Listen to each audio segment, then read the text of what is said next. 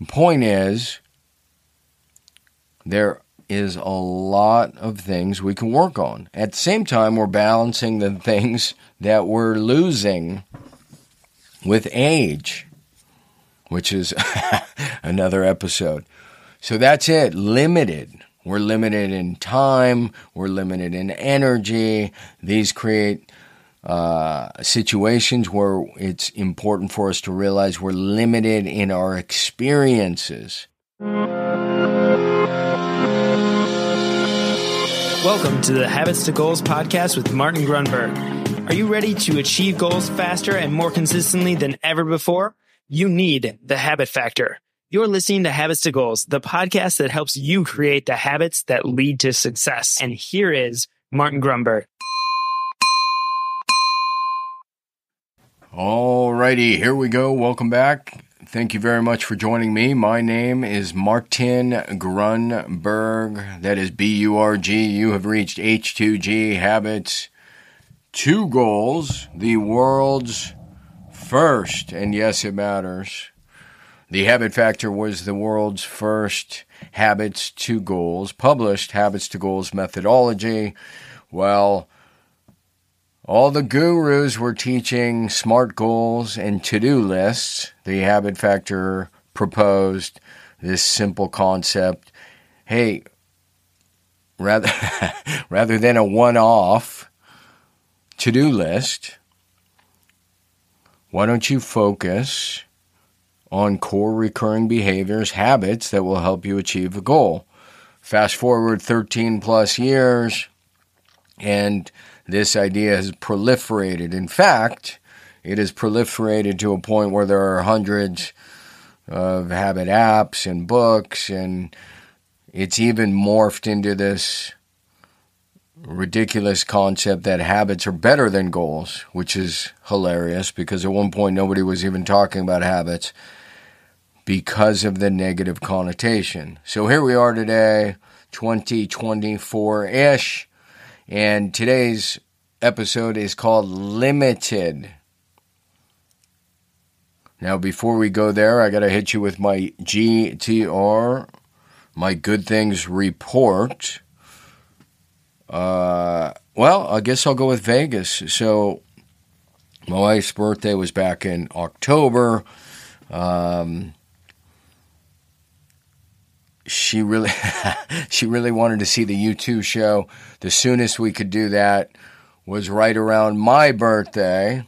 So we recently got back from the U2 show in Vegas at the Sphere, and it was an A+.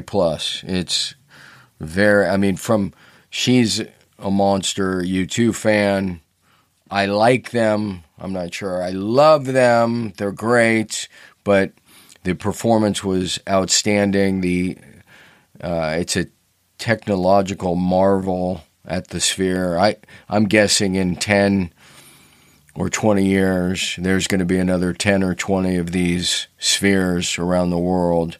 Yeah, super cool. For those of you who have done it, you know what I'm talking about. And if you haven't, it is certainly recommended, assuming you can deal with heights and tight stairs and things like that. All right.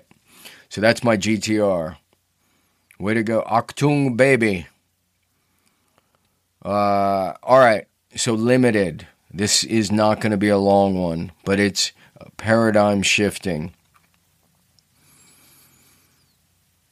This idea, and it actually comes off like a video I was watching Warren Buffett, and he was talking about if you were to regard your choices,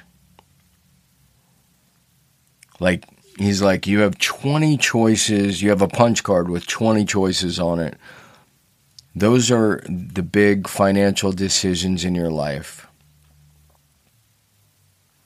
If you can only punch 20 holes, you're going to think and contemplate these decisions, your money choices, more carefully. And I'm like, that is a terrific way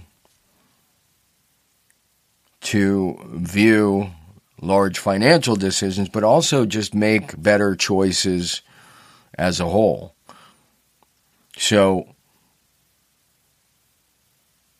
when it comes to this idea of limited, and for those of you who are maybe in your 40s or 50s, what you tend to recognize is these experiences, whatever they are, let's set financial decisions aside, whether it's Christmas or the holidays with the family, whether it's a buddy's birthday party, whether it's a trip to Peru or a surf trip. In other words, there's this new paradigm that begins to happen around middle age-ish where these experiences are very limited. Like, there may be, I mean, it would be ridiculous to say this, I would be surprised if there are 5 more trips to Indonesia, let alone 10 more. So that's very limited surf trips on a surf charter. There may only be 1, there may be none. I mean, the joke my wife keeps saying is, he keeps saying it's a once-in-a-lifetime trip, and yet he's already gone twice. So, but it doesn't matter. It could be your parents' birthday. All of a sudden, they start getting in their late 70s, 80s. Obviously, very limited. And this applies to nearly every aspect. I mean, it could be rounds of golf. You think you golf a lot if you're golfing 3 times a month? It sounds like a lot to a lot of people. It sounds like a little to me, and yet it feels like a lot. Point is, even that's limited. So that means in the next couple of years, you're talking about maybe 50 rounds of golf.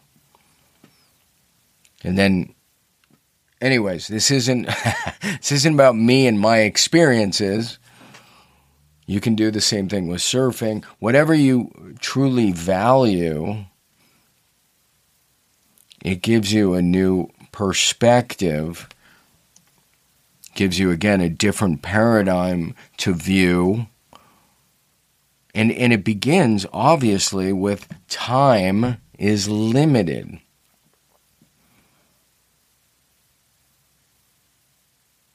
If our time is limited, our opportunities to do things that are important to us are limited. This was the very awareness that sparked. I had my middle-age life crisis at 35. Some people have it later, some people have it earlier.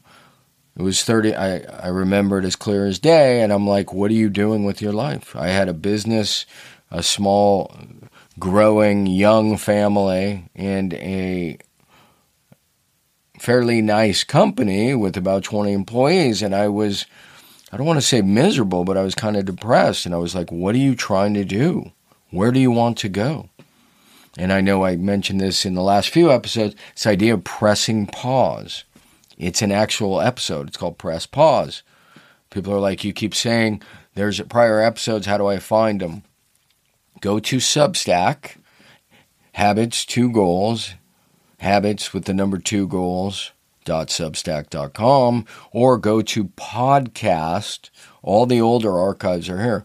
Podcast.thehabitfactor.com. So the awareness of time being limited is what changes, dare I say, everything. Because now you're prioritizing with that awareness. Well, shit, I'm 35 years old. If I'm not going to do this paddling event or this running event or this hiking event, when am I going to do it? How much more time do I have? What am I waiting for? There are at least 2 traps that people fall into. The first is, I don't have time, which is the irony of it all. You don't have time not to do it. The other is, I don't have the money. The money is largely, a debate. How much money is it? If it's a $2,000 trip, you can't finance that over a couple years. And the whole point is you don't have time not to do it. So we're limited in energy. The question comes up, what's the most valuable resource? Well, the problem is a lot of people think it's time, and that makes a lot of sense. But the truth is, my humble opinion, it's actually energy, because there are a lot of people with time that don't have the energy or the health or the wellness to apply or use the time. We can't get back the time. This is why we just did Self-Help Sucks, which was really a guise for self-help does not suck. Self-help is the most important thing you can do. Again, somebody's like, that's stupid. The most important thing I can do is eat my next meal. That's self-help.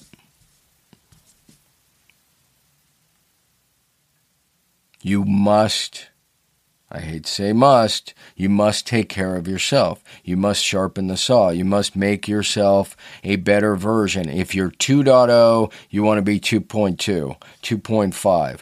Now somebody invariably says, this is lame, this is why self-help sucks, I should just love myself as I am. You can do that, and you can improve yourself.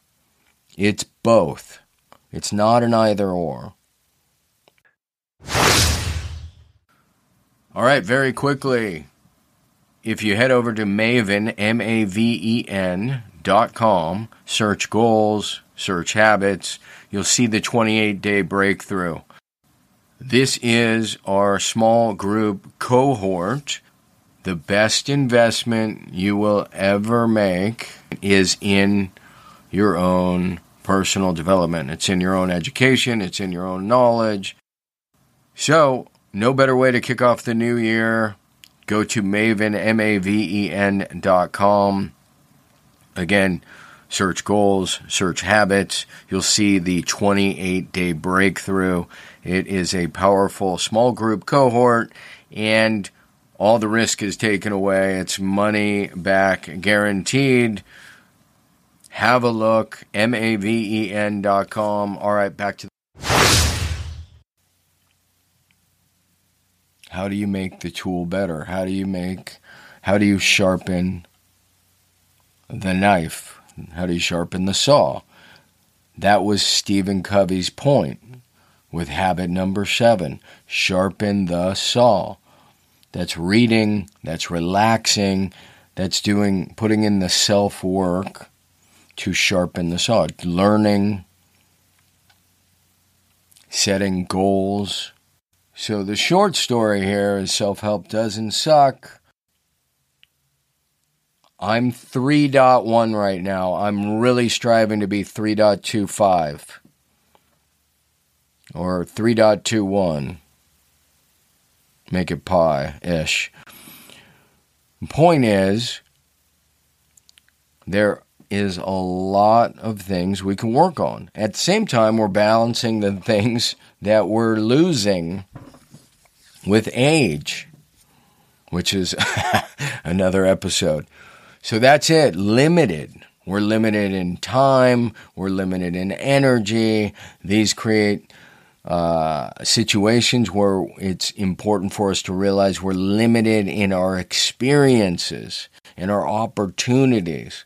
This is why when somebody invites me to Africa, I'm like, I have to find a way to do this. If I can. Somebody invites me to the Indian Ocean on a surf charter around some of the best surf spots in the world. I have to find a way to do this.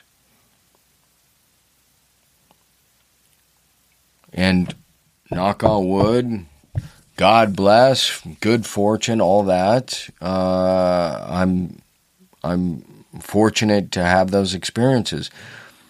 But I think part of it is the recognition of precisely that, to seize the opportunity. I know people who would convince themselves that they don't have time, they don't have money, and they actually have both. It's, dare I say, it's just a freaking story in your head. Hence the last book. Everything is a freaking story. You're wondering why? Because we predominantly think in terms of stories. Stories are what we store,